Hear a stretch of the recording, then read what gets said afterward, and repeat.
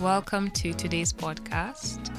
I am Natasha Karanja, your host and guest for today. It's a 2-for-1 special. I know you guys will enjoy listening to me. I do have reviews that my voice notes slap, so think of this as a very long voice note. So my gossip for today, or Mushene, it's really giving bilingual queen, for those who know you know, is on exploring the impact of building public interest technology in sub-Saharan Africa. Just putting this out there as a disclaimer, I'm just highlighting what public interest technology is, rather than giving an in-depth view.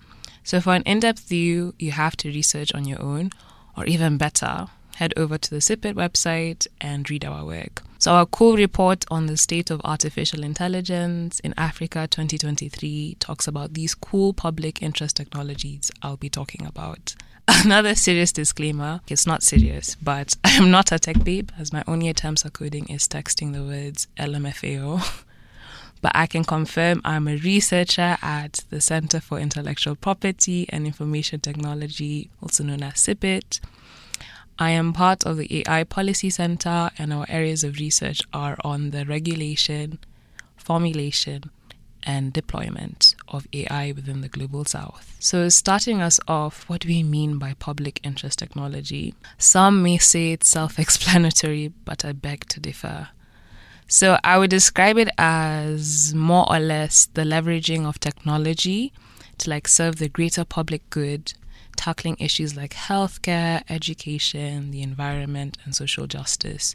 So basically using innovation to create positive impact for communities and individuals. So basically, to summarize in Gen Z language, it's wholesome technology that gives out love, light, and vibe. So PIT, it's a short form for public interest technologies, this is what we're going to be using, involves a collaborative effort from various stakeholders. So it's more or less a process that involves the creation, governance, and application of technology from designers to legal experts to artists to activists and members of communities where technology is deployed. Major aim of PIT is to ensure that technology is designed, deployed, and regulated in a way that protects and improves the lives of people, centering values of equity, inclusion, and accountability where the public interest is at stake. So basically think of work and technology in one sentence. So applying this to the African context, PIT is held to be extremely crucial for achieving our developmental agendas as states.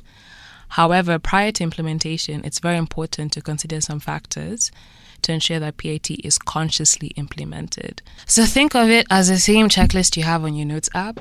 We all know that famous pros and cons checklist, but now within the PIT context. So the checklist is basically one that looks towards building a thriving ecosystem of PIT. So what would we need? One, we would need to identify the specific social, environmental, and economic challenges that are relevant in different communities within sub-Saharan Africa. So understanding these sorts of challenges will help with the development of targeted solutions. Two, we would need to engage with people on the ground, like the actual ground. So this involves interacting with local communities. So interacting would include incorporating their insights, needs, and perspectives when creating solutions to ensure the solutions are culturally sensitive and relevant. Three, we would need to work together, so forging partnerships with governments, NGOs, academic institutions like us, CIPIT, tech companies, and local organizations. So more or less like a multi-stakeholder approach where collaborative efforts can pool resources, expertise, and networks to create more impactful solutions. 4, invest in education and training programs that assist individuals with digital skills needed to use and develop technological solutions. So more or less improving on digital literacy.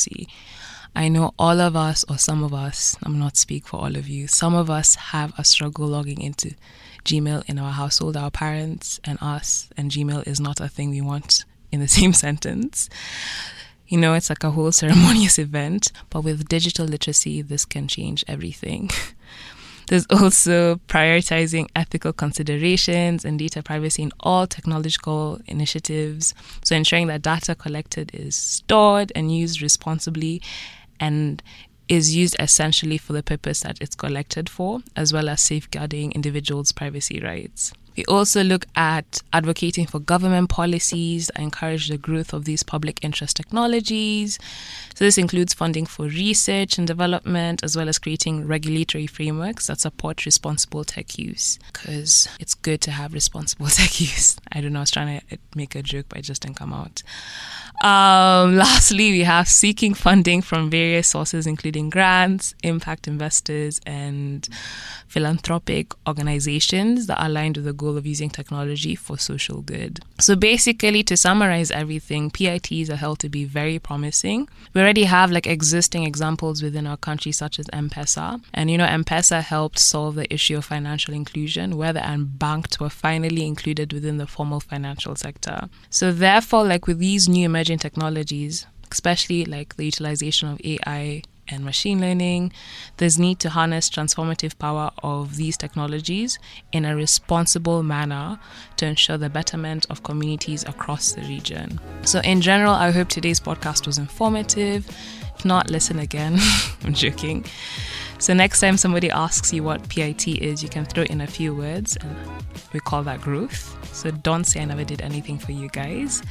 Thank you for listening and tuning in, and have a great day.